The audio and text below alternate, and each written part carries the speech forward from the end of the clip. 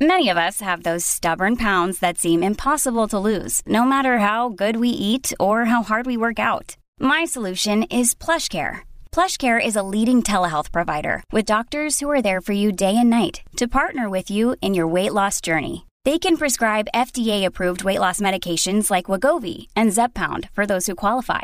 Plus, they accept most insurance plans. To get started, visit plushcare.com/weightloss. That's plushcare.com/weightloss.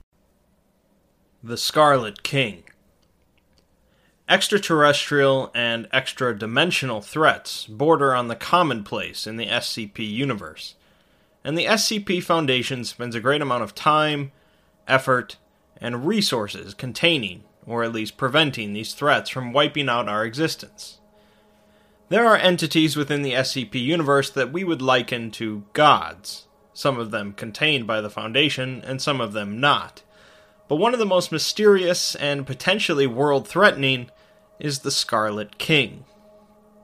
The Scarlet King is one of the older concepts on the SCP Wiki, but is one largely wrapped up in an air of mystery, with hints of his true nature spread across the site.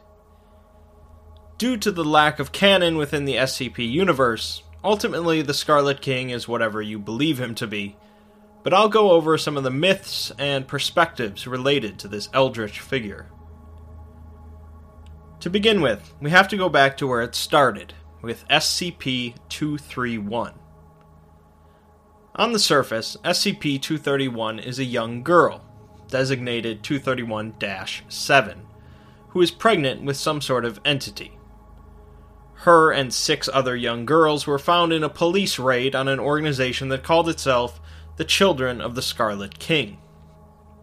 Each of the girls were pregnant, and 24 hours after the raid, one of the girls went into labor, giving birth to something unknown, which caused hundreds of casualties. The Foundation took over, containing the other 6 girls, but despite their best efforts, each of them expelled increasingly dangerous and horrific entities, the girls dying in the process.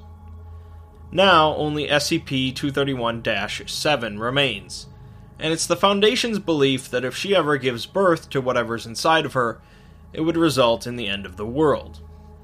Thus, they instituted daily administrations of Procedure 110 Montauk, believed to be one of the most horrific and cruel processes the Foundation has ever concocted. What it actually is largely a complete mystery, but there are some clues in the documentation.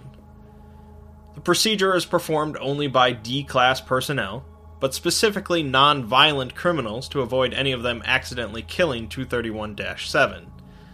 The girl has to be awake and aware of the procedure, and other personnel assigned to the project are routinely swapped out due to the psychological stress, with many of them given memory-wiping amnestics to forget what they've witnessed. Additionally, 231-7's memory is also routinely wiped in order to prevent her from becoming accustomed to the procedure, as it seems it must be continually horrifying in order to prevent labor. A great amount of discussion has gone on about Procedure 110 Montauk, but ultimately it's left up to your darkest imagination.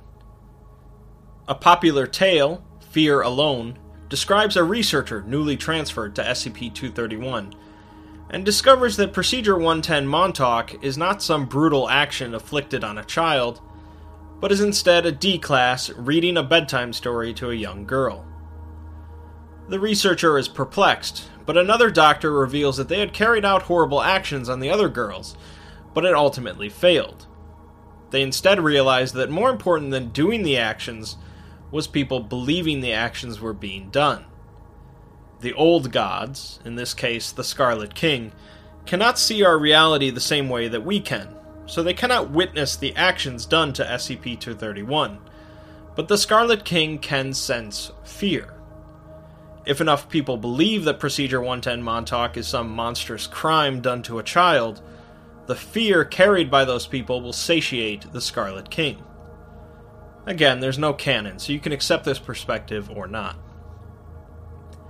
Another tale, New Job, gives a slightly different perspective on 231 and their offspring.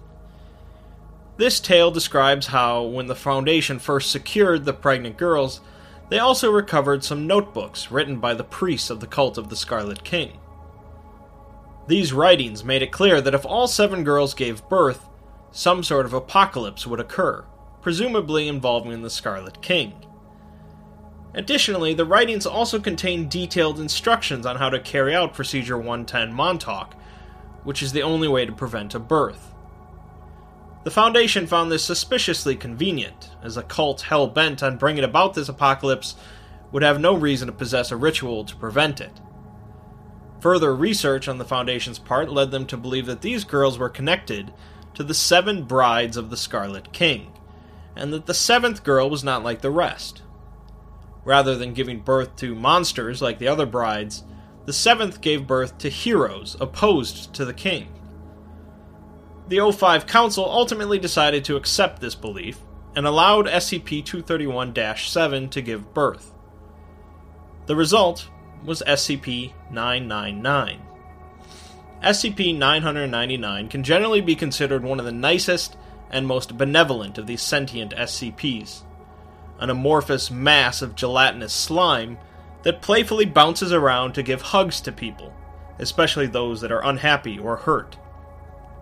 Contact with SCP-999 causes an immediate euphoria capable of curing even the most crippling depression, and SCP-999 will also risk itself to protect or rescue others. The tale explains that SCP-999 is the only entity capable of overthrowing the Scarlet King, although it is currently only a child and will need time to grow to its full strength. The myth of Procedure 110 Montauk is perpetuated in order to fool the cult of the Scarlet King into thinking the Foundation is playing into their hands. But eventually, a battle will commence between 999 and the Scarlet King. If you believe this tale, at least. But these SCPs and tales don't really give us a good idea of what the Scarlet King is. For a decent perspective, we can look at the tale titled Dust and Blood. The story speaks of the earliest times when the Elder Gods were first formed out of the darkness. One of these was named Karak, and he differed from the others by being cursed with awareness of his existence, and existence was pain. Angered by this awareness of pain, Karak decided that it would be better if he didn't exist, and more so, if nothing existed. Karak began feeding on the other gods, growing greater and stronger as he consumed them, but so did his pain and hate grow stronger as well. In time, Karak consumed or subjugated all the Elder Gods that didn't flee from him, and he became king of the darkness below. The area beyond his kingdom, the worlds of creation, went to war with Karak and his servants, which still continues to this day. Karak took a wife, becoming known as the Scarlet King in the process, and had 7 daughters with her. These 7 daughters became his 7 brides, and he placed 7 seals on them so that they would never die. These brides had children of their own, monstrous creations that served the Scarlet King. The tale implies that SCP-682, one of the most dangerous and fearsome entities held by the Foundation, is a child of the 4th bride. Differing from the rest, however, the 7th bride was not utterly broken by the Scarlet King, and instead gave birth to heroes that walked on 2 legs and fought to overthrow the Scarlet King. Ultimately, however, the Scarlet King and his servants have continued their conquests, defeating any challengers, and will presumably one day destroy all of creation. When We Came Home, written by the same author as Dust and Blood, tells of the final battle against the Scarlet King, when 7 warriors carrying 7 sacred spears managed to kill the king and cast his body back into the abyss, restoring creation in the process.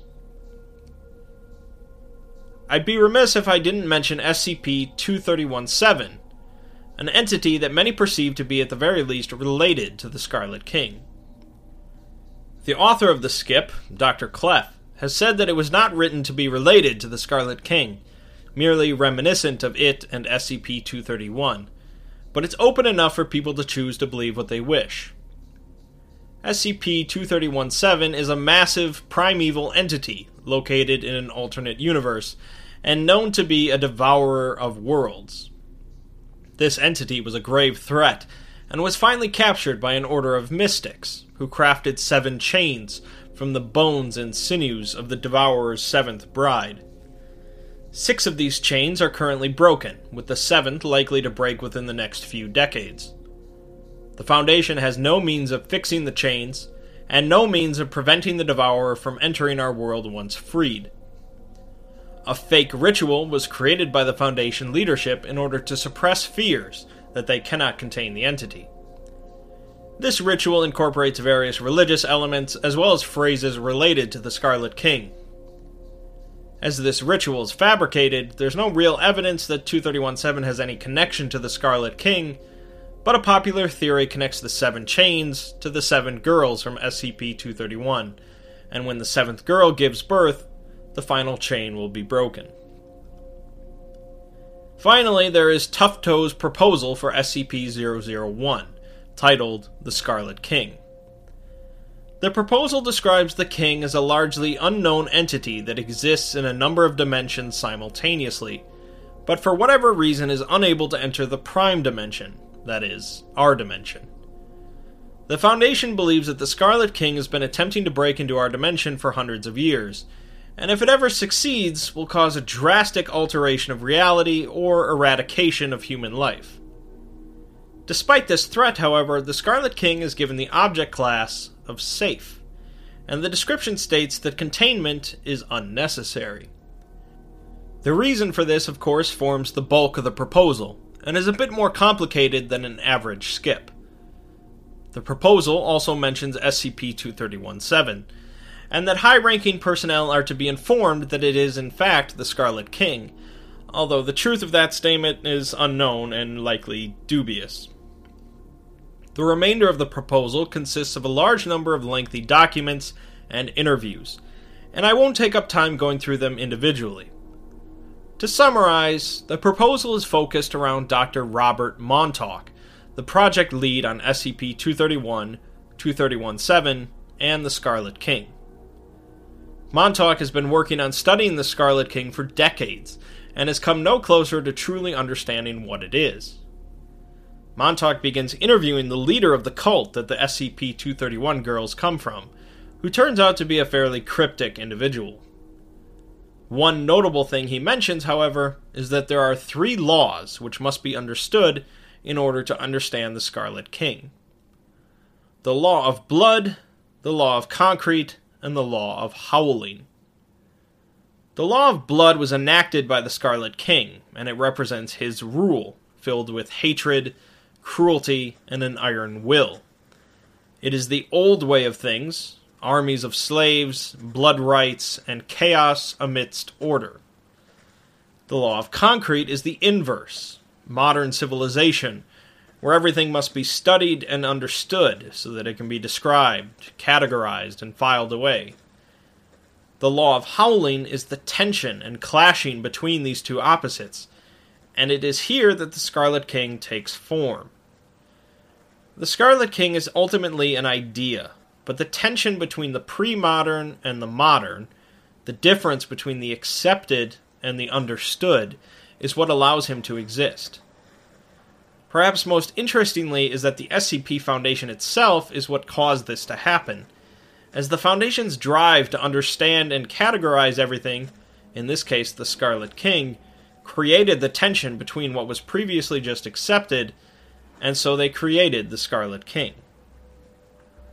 If SCP-231-7 gave birth, it would allow the Scarlet King to enter our dimension, and so Procedure 110 Montauk exists. Interestingly, the specifics of the procedure don't actually matter, so much as the fact that the procedure was created not out of scientific understanding, but out of hate and rage from Dr. Montauk. Dr. Montauk believed that the Scarlet King had taken his brother from him, and so he devised the procedure specifically to hurt the king, and that's why it works, because it follows the law of blood and not the law of concrete. The lessening of tension between the two prevents 231-7 from giving birth, And so, the SCP Foundation has decided to change the classification of the Scarlet King to safe, and attempt to not worry as much about understanding and classifying the entity. In a twist on standard operating procedures, not understanding this anomaly is actually safer than understanding it.